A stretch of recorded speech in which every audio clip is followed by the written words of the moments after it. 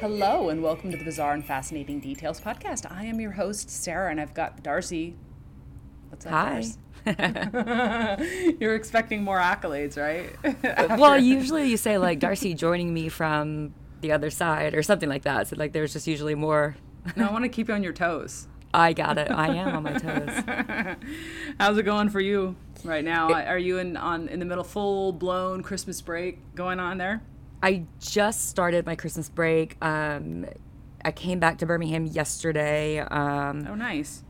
Yeah, so I'm really excited to put schoolwork away for a while and just I have like a bunch of books that I want to get through. And Speaking of books that you need to get through, you haven't my sent me the book. new one.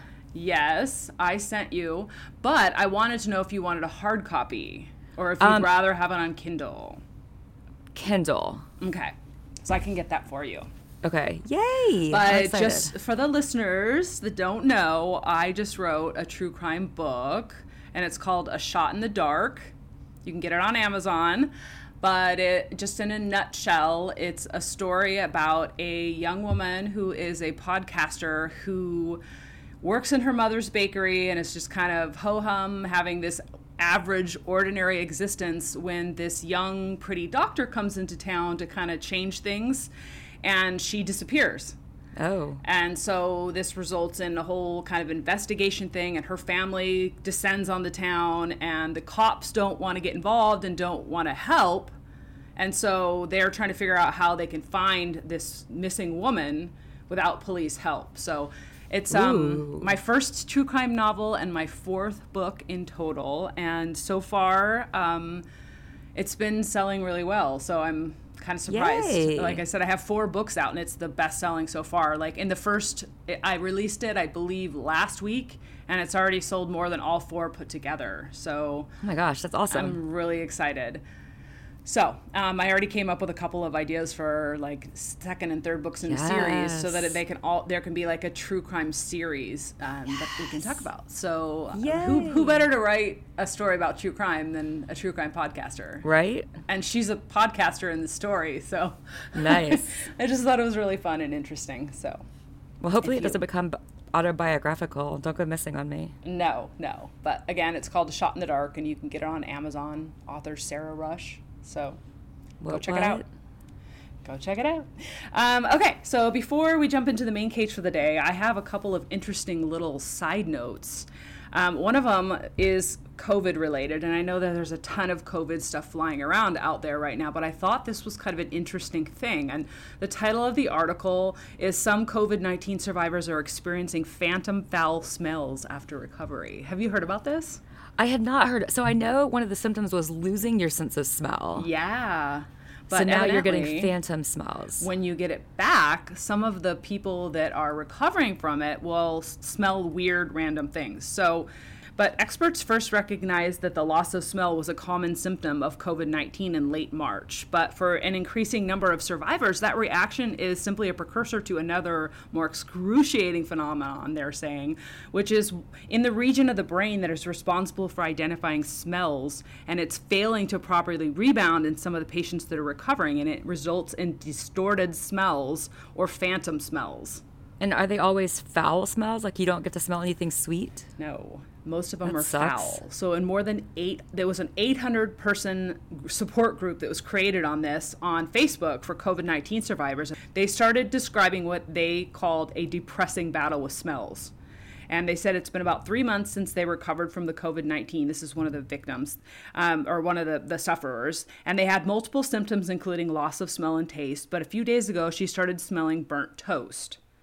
And someone else on this group said they smelled permanent smell of gasoline, like all the time. Oh my gosh. So a separate private Facebook group titled COVID support group for the people that are losing the smell and having these phantom smells has almost 5,000 members. And they talked about this with Yahoo Life. More than 20 COVID-19 patients from support groups described distorted smells such as peanut butter smelling like mold, as well as phantom smells like dog poop in the house of a survivor who doesn't have a canine.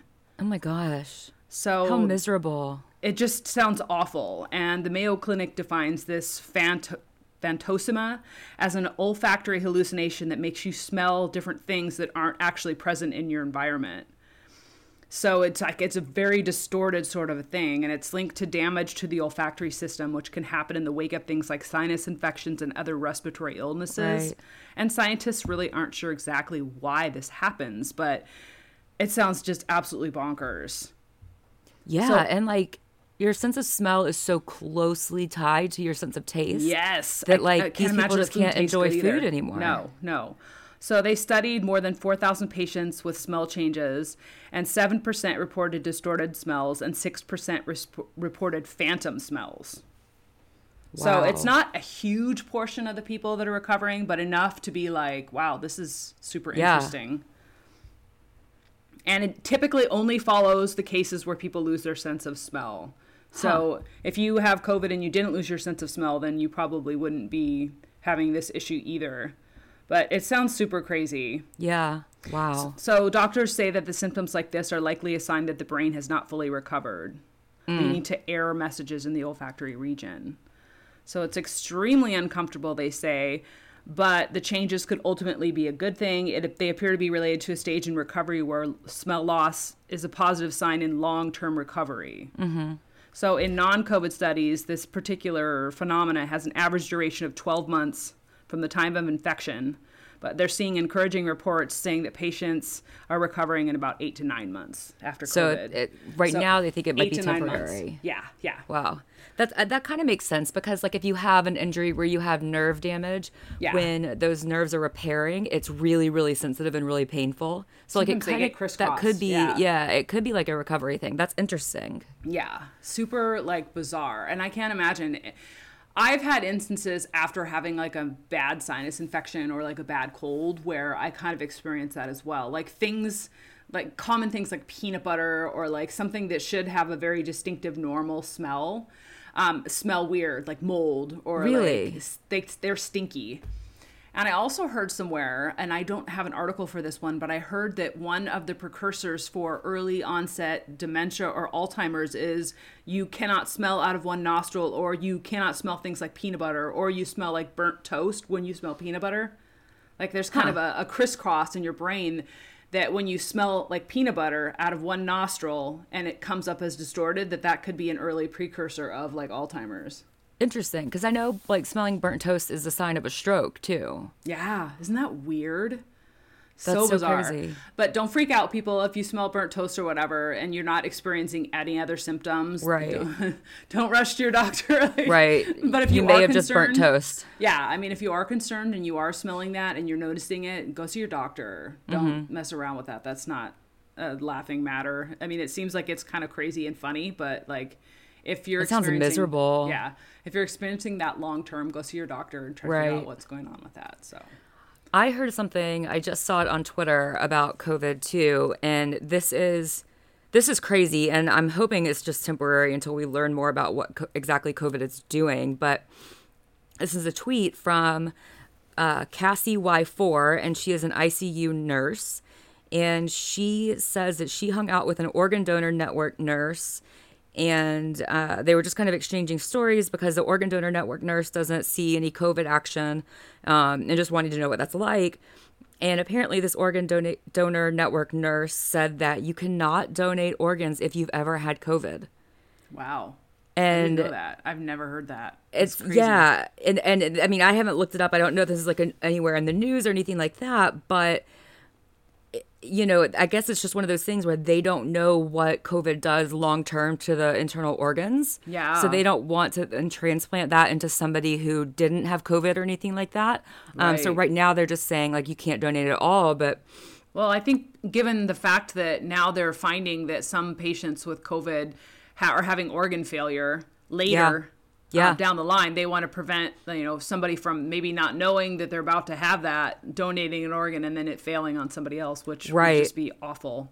and given how many people have had COVID, like that's going to severely affect the organ donations and the Yeah. people that need transplants like next year and in the following years. Like that's just There's already a huge shortage, so I Yeah. can't imagine that that's going to be good for that situation either. yeah. So hopefully that's a temporary thing as we learn more about it. But man, It's just like the Yikes. things that it affects down the road are just so scary. Yeah, absolutely. So we'll keep you posted when we hear updates about that.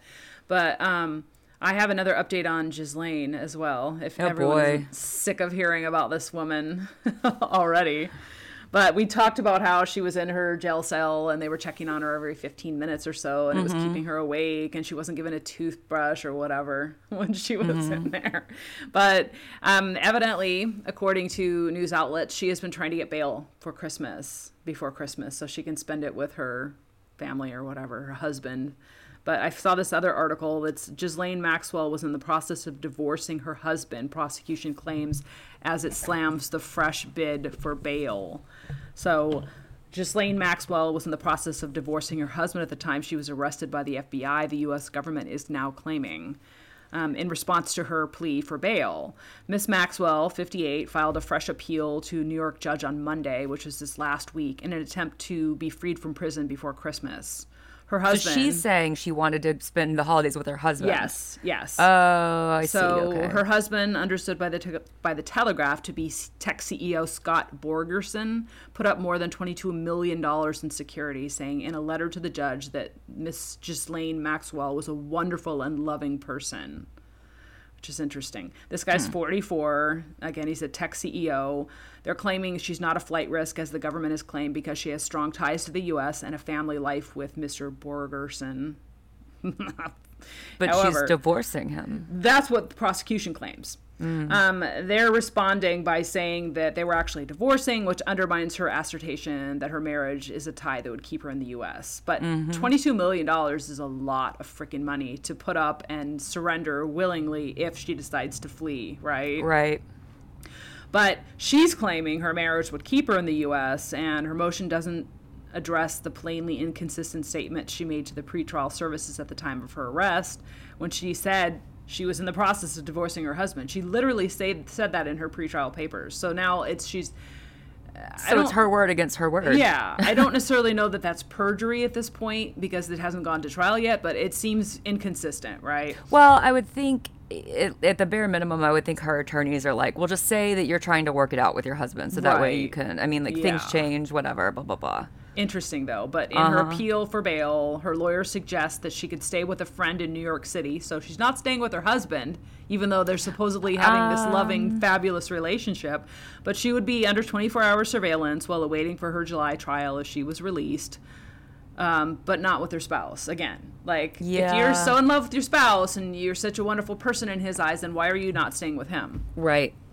But her application will now be considered by U.S. District Attorney Judge Allison Nathan, who rejected a $5 million bail package from her back in July, agreeing with the government that she was an extreme flight risk. Yeah. So she's been living in a Brooklyn jail. This is interesting how they say the heiress has been living in a Brooklyn jail since July. Living That's just in where a Brooklyn she's, like, jail. wintering. She's, social, like a socialite living in the jail. Like, I'm for wintering charity in the reasons. Brooklyn jail. Yeah. But she pled guilty to she pleaded not guilty to helping associate Jeffrey Epstein recruit and groom underage girls for sex in the mid-90s. The government also claimed in documents submitted to the U.S. District Court in Manhattan that new details about her finances did not bolster her case. So at first she was like, I don't have a whole lot of money, blah, blah, blah. Now she suddenly has $22 million or access to $22 million, which is bizarre. But financial records show that Miss Maxwell transferred vast sums to Mr. Borgerson after they married in 2016. Right? So they say that this could how have been... legit is their this could marriage have in been, the first place? Right. But they're saying that this was to protect her financially from claims against the Epstein victims. Yeah. So she married this guy just to transfer the money and to not get sued herself, is what they're claiming. So the prosecution team alleged on Friday that her decision to move most of her assets to her husband showed her ability to hide her true wealth, whose size demonstrated she could actually afford to flee. So she'd like, F you to the $22 million, I'm out of here. That's not going to keep me. Wow. But one of her victims, Annie Farmer, filed a passionate letter in which she pleaded with the judge not to grant Miss Maxwell bail. I write this not only on behalf of myself, but for all the other girls and young women who were victimized by Maxwell, Miss Farmer writes. Ghislaine Maxwell sexually abused me as a child, and the government has a responsibility to make sure she stands trial for her crimes. So I do not believe that will happen, or that any of the women she exploited will see justice if she is released on bail. She has lived a life of privilege, abusing her position of power to live beyond the rules. Fleeing the country in order to escape one more time would fit with her long history of antisocial behavior. And of course, Miss Maxwell is denying all and any allegations at this point. But I just got the chills when I read that, because it's true. It is true. That's been her whole life.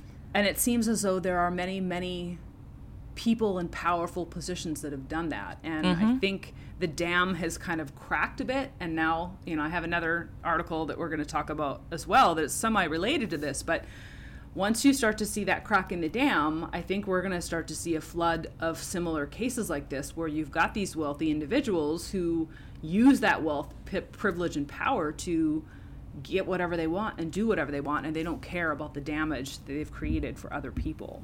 I hope so. I hope we're starting to see some accountability in this kind of thing, but it's one of those things, like, I'll believe it when I see it. You know what I mean? Like, I don't want to be that cynical, but so here's another one. Fashion retailer Peter Nygard indicted on sex trafficking racketeering charges. So here's another powerful man. This man, Peter Nygard, the Canadian fashion retailer behind Nygard International, and we don't talk about it that much here in the U.S. because it's not a big U.S. thing, but in Canada, this is a very, very large brand. This man is a very wealthy CEO/owner, and he was arrested on Monday of this last week in Winnipeg by Canadian authorities at the request of the U.S. under an extradition treaty, the U.S. Attorney's Office in Manhattan said on Tuesday. So they are really starting to crack down on this. And they're saying that according to the indictment papers, Nygard used his employees, funds, and other resources to recruit and maintain adult and minor-aged female victims for sexual gratification and the sexual gratification of his friends and business associates over the course of 25 years. There were dozens of victims at locations in the United States, the Bahamas, and Canada. So he frequently targeted women and minor-age girls who came from disadvantaged economic backgrounds. How much does this sound exactly like Epstein? Yeah. And or people who had a history of abuse. He controlled his victims through threats, false promises of modeling opportunities and other career advancement, as well as financial support, and by coercive means, including constant surveillance, restrictions of movement, and physical isolation. You know who else it sounds like? Who? R. Kelly. Not even R. Kelly, too, but what's the other guy? The big movie guy. That got accused, and he's in jail now. God, what's his name? Weinstein? Weinstein. Yeah, is that him? Yeah. Yeah. It just... And... Let's see, where did I leave off? Nygard forcibly sexually assaulted some of his victims. Other victims were forcibly assaulted by Nygard's associates or drugged to ensure their compliance with his sexual demands. He faces a total of 9 counts. Racketeering conspiracy, conspiracy to commit sex trafficking of a minor and by force, fraud or coercion. 2 counts of sex trafficking by force, fraud or coercion, transportation of a minor for the purposes of prostitution. 2 counts of transportation for purposes of prostitution and transportation for the purposes of prostitution and illegal sexual activity. This is crazy. He launched his fashion company back in 1967 in Winnipeg, Canada, and stepped down as chairman of Nygard International in February of this year, shortly after the FBI raided his New York offices. Whoa. 57 women have joined a class action lawsuit against him, accusing him of sexual assault, violence, intimidation, and bribery, and he has denied all allegations. But to me, I think it's a tip of the iceberg. They're charging him with, 10, 15 counts, but 25 years. Yeah.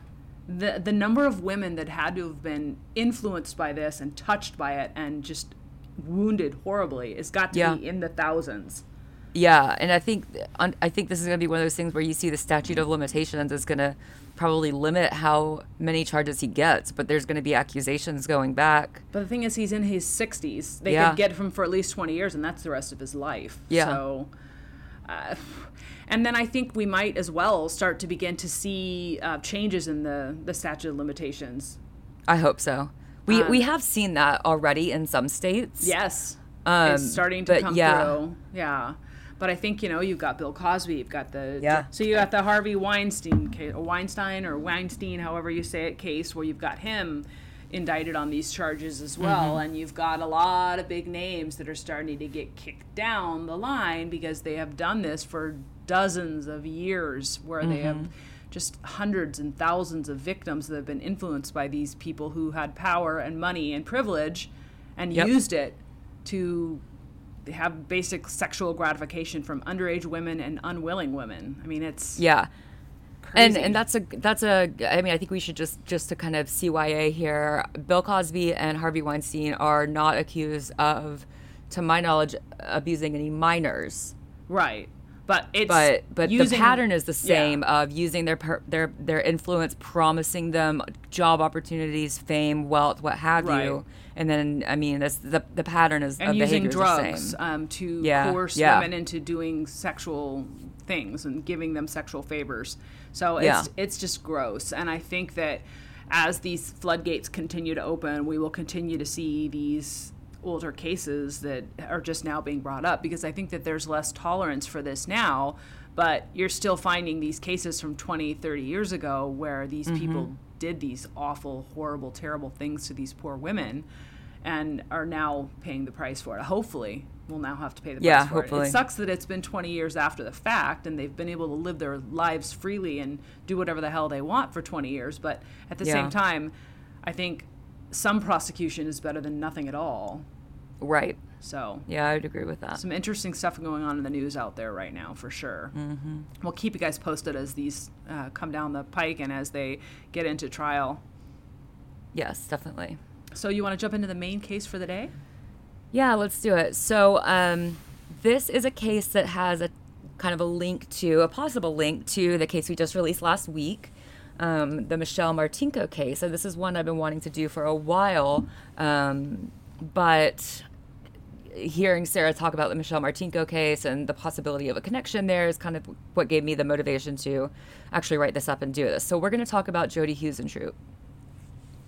So Jodi Huisentruit was a local television news anchor in Mason City, Iowa, who went missing under very mysterious circumstances back in 1995. And if you've ever seen that show on Investigation Discovery called Disappeared, this one and like the Maura Murray episodes are like the two I remember the most from like when that show first came out. You remember that show? Yeah, that's good stuff. So it's always been one of those that I've always followed and like go back to every now and then to like see for updates. But Jodi was born and raised in Minnesota by her parents, Maurice and Jane. And after graduating from high school, Jodi went on to St. Cloud State University, which is in St. Cloud, Minnesota. She studied mass communications and speech communication.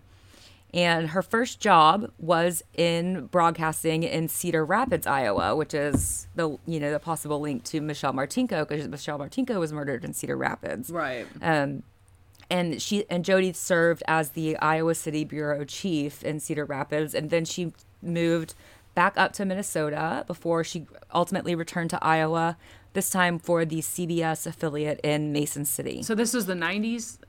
Yeah, this is 1995. Okay, so mid-90s. Yep.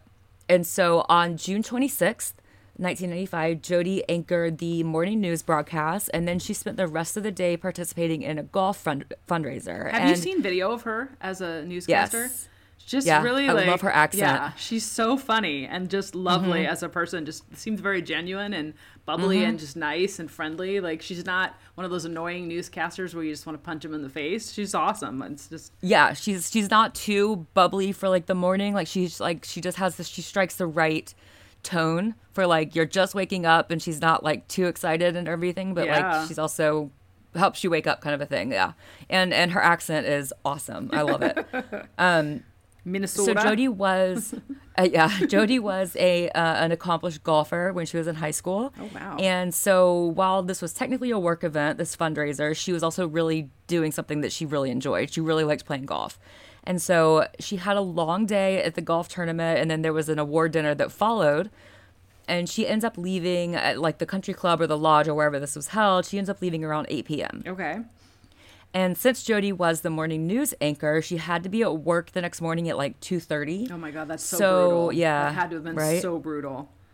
So to prepare for the 6 a.m. broadcast. So she typically went home early, went to bed early to make sure she, made her 2:30 a.m. call. But when Jodi hadn't arrived the next morning by 4 a.m., her assistant producer, Amy, called to make sure that she was still coming in. And Amy's done a couple interviews since then, and she says that it was very clear that when she called that she woke Jody up. That Jody was like, "Oh my gosh, I overslept. I'll be right in." And this wasn't unusual. Jody missed or was late to work about once a week. But they kind of had like a deal, like they would call each other if one of them was late, and then they would come in. And since Jody lived only like a mile from the station, it didn't take very long. Right. And usually when this happened, Jody would be into the station at like within 20 minutes. I think people can understand the brutality of having to have that kind of a schedule. Ugh, Yeah, it's rough. I know, especially having to work all day at this other work event until 8 p.m. Like that's Yeah. long. Yeah. So, the same interview, Amy says that she called Jody twice that morning. So she calls her the first time that she woke Jody up. And the second time, she says the phone just rang and rang and rang. So she's probably assuming that Jody's already left. She's on her way. Okay, so right? just keep in mind as well, we're not talking cell phones at this time. We're talking Right, just these are a landlines. home landline. So usually it's either an answer machine, it'll just ring and ring and ring and ring. So Right. So on June 27th, though, 1995, the morning we're talking about, Jody actually never made it into work.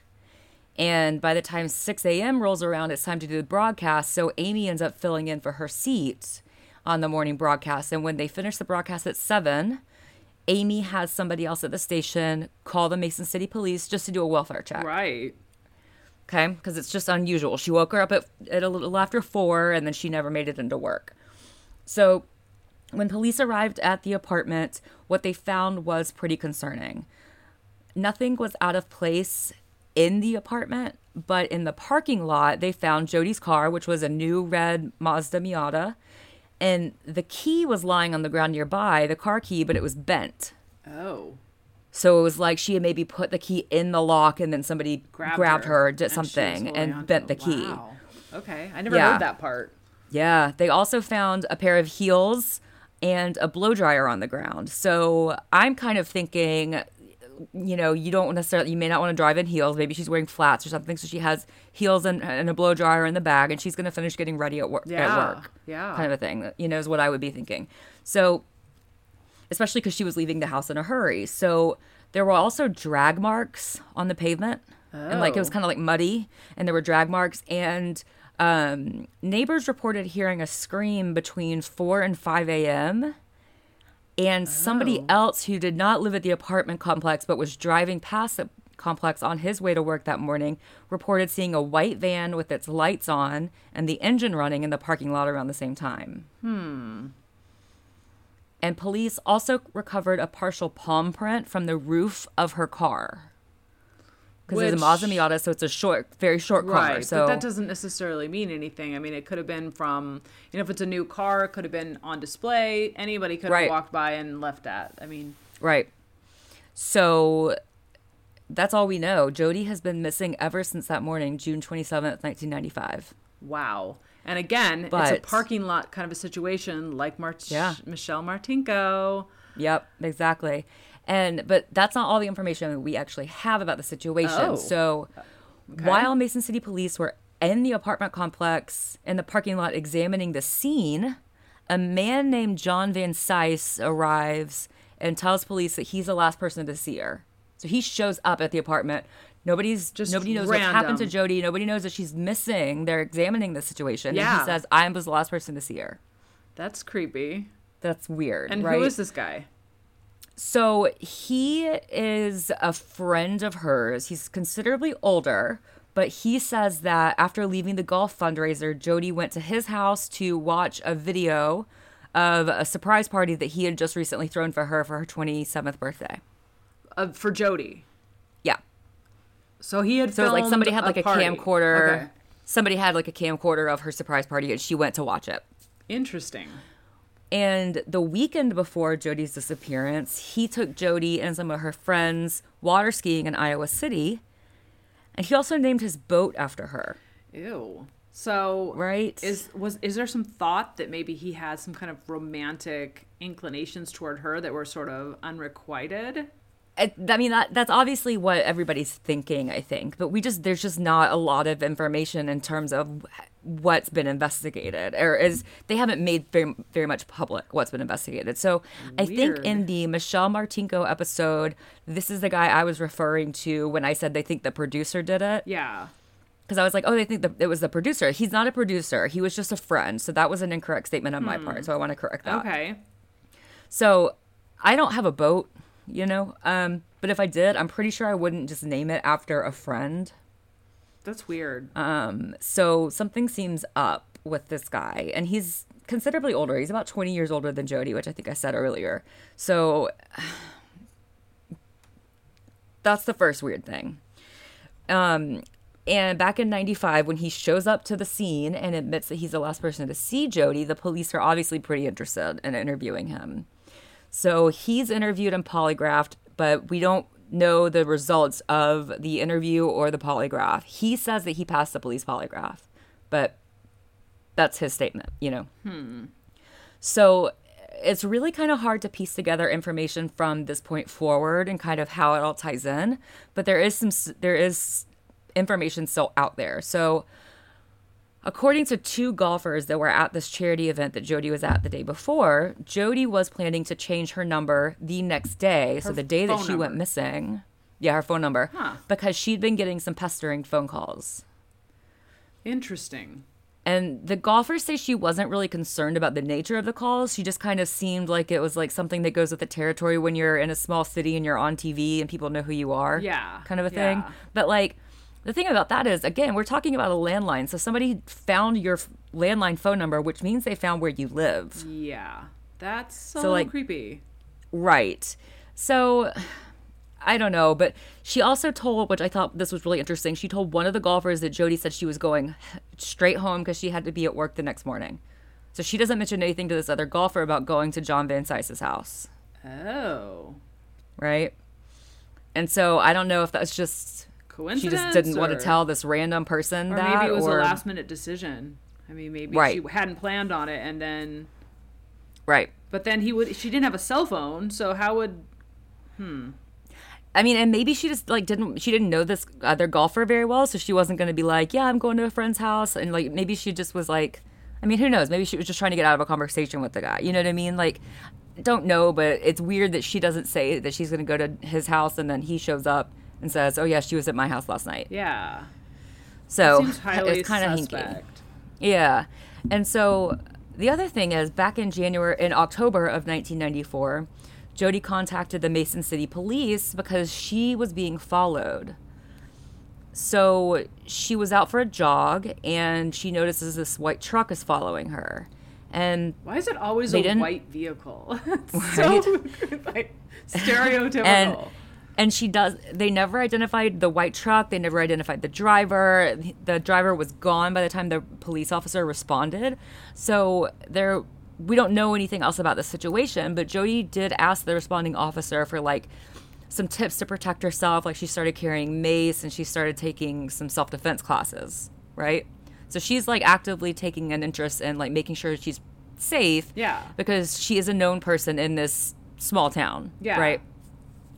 And she did mention it to a couple other people in terms of that it freaked her out. But the interviews I saw with these people, when they were asked about this, they kind of didn't really put anything to it. They were like, yeah, she mentioned it, but I don't really know. We never found out anything more about it. So, and this is, the mid-90s, so I think there was a little bit more of kind of a sense of innocence and maybe naivete when it's... Right. When true crime, as far as that was concerned... especially in small towns. And I think people, tended to think, because I come from a small town, and I'm saying this, I'm coming from this in a place of knowledge because that's where I grew up, and I grew up in a very, very small town. None of us ever thought about criminal activities or thought that we would be the victim of something like that, because when you live in a small town, it's very insulated and everybody knows everybody else, and you walk by, you say hi to people, and people are constantly driving by and, hey, how's it going, so and so.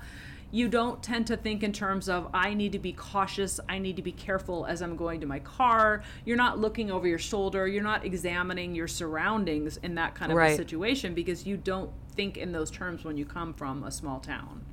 Exactly. And I mean, I grew up in a suburb of Birmingham, which Birmingham is a big city, but my suburb was very, very small, very insular, upper middle class kind of a thing. And so walking around my suburb town, yeah, it was the same situation. You didn't feel unsafe. You didn't worry. Like, you didn't look over your shoulder and like be like, oh, that car has been following me for a little while. Like, you just didn't do those things. Now, contrast that with, I went to dinner with my friend in downtown Birmingham last night, and I had to park, because it's downtown, I had to park kind of like a little ways away. And by the time we finished dinner, both walked to her car, and then she drove me to my car, because it's like one of those things where it's like, it's dark. Where I was parked was kind of isolated. Like, you take those protective measures when you know you're in a situation, like when you're in a downtown Birmingham, but not when you're in a small town. No. Kind of a thing. So it's just very interesting dichotomy. So, like I said, neither the truck nor the driver have been identified, and we don't know anything more about them. It doesn't appear that anybody came forward to say that, oh, that was me, it was a misunderstanding. There's just no information. Yeah. So, in September of 1995, so this is a couple months after Jodi went missing, her family hired some private investigators, and they ended up meeting with a lot of psychics. And that makes me so sad, because I just feel like there's so many people out there that just want to take advantage of families that just want answers. Yeah. You know what I mean? Mm-hmm. And that was also big in the 90s, like seeing a psychic for true crime cases. And you had like Sylvia Brown and some of the other people that really, I think, capitalized on the fact that forensic evidence and DNA evidence and things like that weren't really available back then. And so what were the options? It's not like you had this huge, tool chest of scientific methods and tools to help solve your case back then. You had fingerprints. You had blood type. That was it. And, I mean, there were no surveillance there's even cameras. less information. Yeah. There's even less options available to the family members. Yeah. You know what I mean? So, like, if you're just looking for something, and it just makes me so sad, because there are just people out there that are willing to take advantage. And I don't know that that's what happened in this case, but it doesn't, there's no evidence that the psychics provided any valuable information, so do you know what the psychic said? No, I don't know what they said. That's interesting. They met with a few, but the private investigators they hired, these investigators did go on Unsolved Mysteries and America's Most Wanted, seeking some new information, and they got a lot of leads, which I think always happens whenever one of those cases airs. Yeah. But nothing resulted in any concrete evidence. So they just still don't know anything beyond what they found in that parking lot. So Jodi Huisentruit was declared legally dead in May 2001, and no suspects have been named in her disappearance. Interesting. And then you have this case, this Michelle Martinko case, where you've got Jerry Burns, who has an interview with police, and randomly Jodi's name pops out of his mouth. Right. And so it's interesting because, I mean, as fishy as the John Van Cise guy sounds, he's not been officially named a suspect, which leads me to believe he did pass his police polygraph. You know what I mean? If he failed, they would at least say he's a person of interest, or we're keeping an eye on him or something, but there's just nothing. So there have been a couple updates since this May 2001 declaration of Jodi's death. And in 2008, some photocopies of Jodi's journal, like her handwritten personal journal, were anonymously mailed to a local newspaper. What? Who has the journal? Well, the newspaper turned that over to the Mason City Police, and come to find out, the sender was the wife of a former Mason City police chief. What? The police chief took copies of the journal home when he left the job, when he retired. That's highly illegal. And they have no idea why he took them home or why his wife anonymously sent them to the newspaper. It didn't contain any information that led to anything. It just kind of, when the newspaper got it, they thought it was probably a taunt from the killer, kind of a thing. Yeah, but it suggests and it's just not some sort of police involvement. Yeah. And so I'm glad you said that, because in 2017, a retiring state representative in Iowa wrote in his kind of farewell, this is why I'm not seeking re-election letter, he wrote of his efforts to have Mason City recognize a Jodi Huisentruit Day to honor her memory and solicit new information. Okay. And this request was turned down, And he believes that it's because the Mason City Police Department is withholding or refusing to investigate new leads that came in around 2008. Interesting. And he doesn't say what these new leads are. That is the same time as the journal was submitted, but he doesn't say what they are to protect the integrity of the investigation. But he is very clearly alleging that someone inside the police department is working against the investigation into Jodi's disappearance and death. He's not saying anybody in the police department was involved, but that he is alleging a cover-up. Huh. Interesting. And they obviously deny that, and they say, he's just trying to insert politics into this investigation. We have no new information, blah, blah, blah. But there's a lot of Reddit kind of threads when it comes to this case. And, I mean, I hate to keep coming back to this, but this is Jerry Burns' MO. He likes to grab girls in dark areas as they're getting into their cars. He likes those blonde-haired, young, cute ladies. This very well could have been something that he did. I mean, I hate to keep going back to that, but one case in 30, 40 years for Jerry Burns, I have a very, very hard time believing that someone who does something like that would only do it once in 40 years and never do it again, and that would be the only case. Right. And in 2017, a search warrant was issued for John Van Cise's car. So they were looking for GPS data for 2 of his vehicles. And there's no information on what that GPS data gave the police. So they were just looking to see where he had gone within if maybe he was going to visit a dump site or something, if he would lead them to her, basically. Interesting. So there's some speculation that this gentleman, who is not necessarily a suspect, did something. They're keeping an eye on him. Maybe he made a romantic move toward her, or a gesture, and she declined, and he killed her. But the thing is, she disappeared at 4 a.m. She answered her phone, and you know what I mean?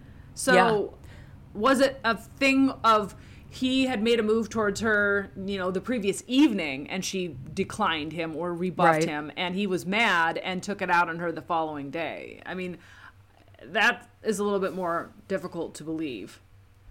That speaks to me more of, I planned this, I stalked this person, I determined that I was going to have them regardless of the cost, rather than I made a romantic gesture, she declined, and I'm pissed and I killed her. You know what I mean? There's a difference there. I think both can be true, though, because I think that maybe if he did make a romantic move toward her, she rejected him, he very well could have sat and stewed with this all night and went and sat outside of her apartment complex. He could have been the van. Right. But it does speak to someone who knew her schedule, who knew when she was going to be doing things, to be able to plan something like that. Right. And the only reason we know there was a van there is because she overslept. I mean, if she had actually made her 2:30 a.m. call, maybe the van wasn't there, or maybe, maybe nobody would have seen this van or heard the screams or anything, I mean, we just don't know. So they haven't released what information they got from the GPS data on his vehicles. They have kind of hinted that it didn't lead to any new information. And those warrants have actually been sealed for at least another year. So we don't actually know what the warrants say. So I think that is pretty interesting. Right. But I feel like this case is about to get cracked wide open, though. I hope so. So on what would have been Jodi's 50th birthday on June 5th, 2018, 4 billboards were put up in Mason City by the FindJodi.com team. This is a group of investigators and reporters who have taken a vested interest in putting information out there about Jodi, and they had this website, and they're continuing to investigate this, kind of outside of police investigation. And they were inspired by that movie, 3 Billboards Outside Ebbing, Missouri. Yeah. Which is also actually based on another true story of a Texas murder. But so they put these billboards up, and these billboards have a picture of Jodi and say, "Someone knows something. Is it you?" And it has the FindJodi.com address at the bottom. And sometime either in late December 2019 or early January 2020, somebody vandalized one of these billboards. Okay. And they spray painted the name of a Mason City police investigator, followed by the words machine shed. What?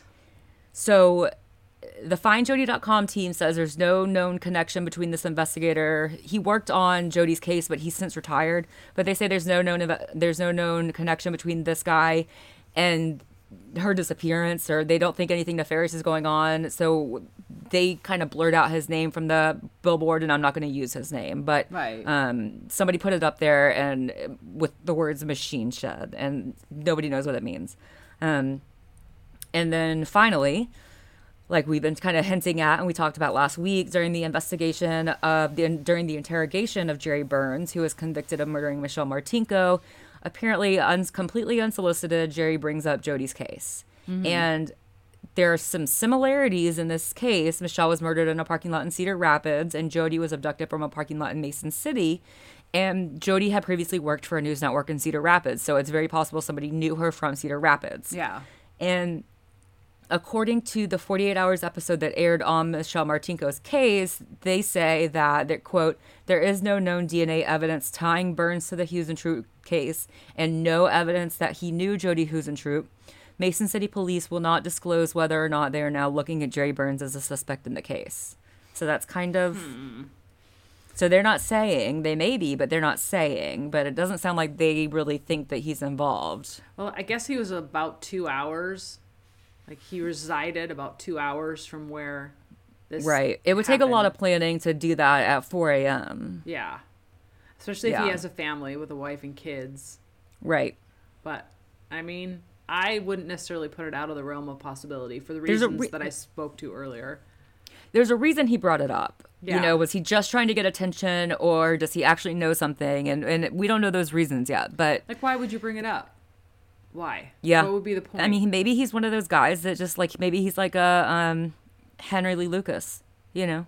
Just wanting to brag about cases that he had nothing to do with. But why that one? I mean... I don't know. It's interesting. And It's very interesting. I know that when they were looking at his phone later, Mr. Jerry Burns, they found a lot of murder, rape related porn and all kinds of other stuff related to murders, rapes, whatnot of blonde women that looked very similar to Michelle and Jody. So perhaps he saw the case in the news because he was looking for information about his own case, because they often say that killers will scan the news to see if the media has covered their case, and maybe that case came up and it interested him. It interested him because he thought that perhaps, you know, it was hot to him. He got some kind of sexual gratification out of that because he was into, you know, strangulation, murder, stabbing women in blonde women in parking lots. So maybe that came up as something that was interesting to him and that gave him some sort of sexual gratification. Who knows? Yeah. Yeah. So it's entirely possible that he has nothing to do with it, or he has a lot of information. I mean, we just don't know. But like you said, I do think, and I'm really hopeful that this case is going to be solved soon. I personally think the friend had something to do with it. It's weird to me that he just showed up when they were looking for her. Yeah. I don't know. He seems shady. He definitely Yeah, seems and shady. the fact that he clearly seemed to have some kind of interest in her other than just being a friend. I don't think you name a boat after somebody if you're just like buddies. I mean, I think worst case scenario, he was obsessed with her, wanted her. She didn't want to give in to him, and he got pissed and killed her. Yeah. I mean, that's what seems to be the case in circumstance. I mean, I hate to chuckle about it because it's very sad and awful, but it's so common that it's just... It's very rare that cases like this is a random... person grabbing them. Usually it's somebody that knows them. And I think it's pretty clear that the police believe it was somebody that knows her. And there's been interviews with the assistant producer and with Jody's sister, and they all kind of hint that they think they know who's involved, but they don't say who. They all just kind of say, I think... You know, I have an idea of who I think did it, and my friends, my colleagues all agree. We kind of all think it was the same person, but they don't say who it is. Why are they so reticent to not mention the person's name? Like, I'm not sure. To hide the person's name. Is it because they feel like there's some sort of liability that they would potentially slander or libel or whatever by writing this person's name in the media? Or the police have told them it's going to affect the investigation or something. So the police maybe have told them to not say anything. I don't know. Is the police officer with the machine shed thing, is his name in the media and you just choose not to say it, or did they block it out and redact it? The Find Jody website blocked it out. There's other news reports that do have his name. Oh, interesting. Okay. So, yeah, But there's no indication from anything that I've seen that this person is tied in any way other than being a former investigator who worked on the case. And besides the shoes and the blow dryer and whatnot, there was no DNA, no hair fibers, no nothing besides the palm print at the scene of the crime. I believe I read they found a hair, but they've not identified it yet. So I don't know if they think it's Jody's or if they think it was somebody who's involved. I don't know. Interesting. So that's it. That's all there is to the Jody Huisentruit case. And it's so sad and it's so scary because, I mean, she clearly she had concerns about her safety, being a single woman, living alone, walking to her car at 2:30 in the morning. I mean, so she was doing things to take care of herself, and she had started, taking these protection classes, self-defense classes, and things like that. And it was just, somebody just like an ambush is what they think happened. It's so crazy. Yeah. A sad case, and I hope that we find a resolution to it soon, but yeah. Crazy. So yep. We'll go ahead and wrap the episode up. We'll put like the references and all of that, and I will also link to the Find Jody website so you can look through everything they have there. I've heard a lot of podcasts about this too, and I think it's one of those things where if enough people get their hands on it and their eyes on it, I think it's going to crack open. Yeah. So, all right. Yep. Go ahead and wrap the case up for the day. Yep. Please rate, review, and subscribe if you feel so inclined. We love hearing from you guys as well via email. So if you have any questions, comments, or suggestions, you can certainly send us an email. We're at thebfdpodcast@gmail.com. We will also drop that into the show notes. Send us an email if you have a show suggestion, if you have a correction for us, if you found some information on this Jody Huisentruit case that we haven't talked about on the show, please feel free to shoot us an email and we'll talk about it on the show for sure. And our social media, Darcy? Yeah, we are at the BFD Podcast on both Twitter and Instagram, so we'll post our resources there too, and you can reach out to us there as well. Yeah, please join us again next week when we talk more about weird, wacky, and wild cases. Good night, podcast peeps. Stay safe, keep it real, and always live your very best life. Bye. Bye, guys.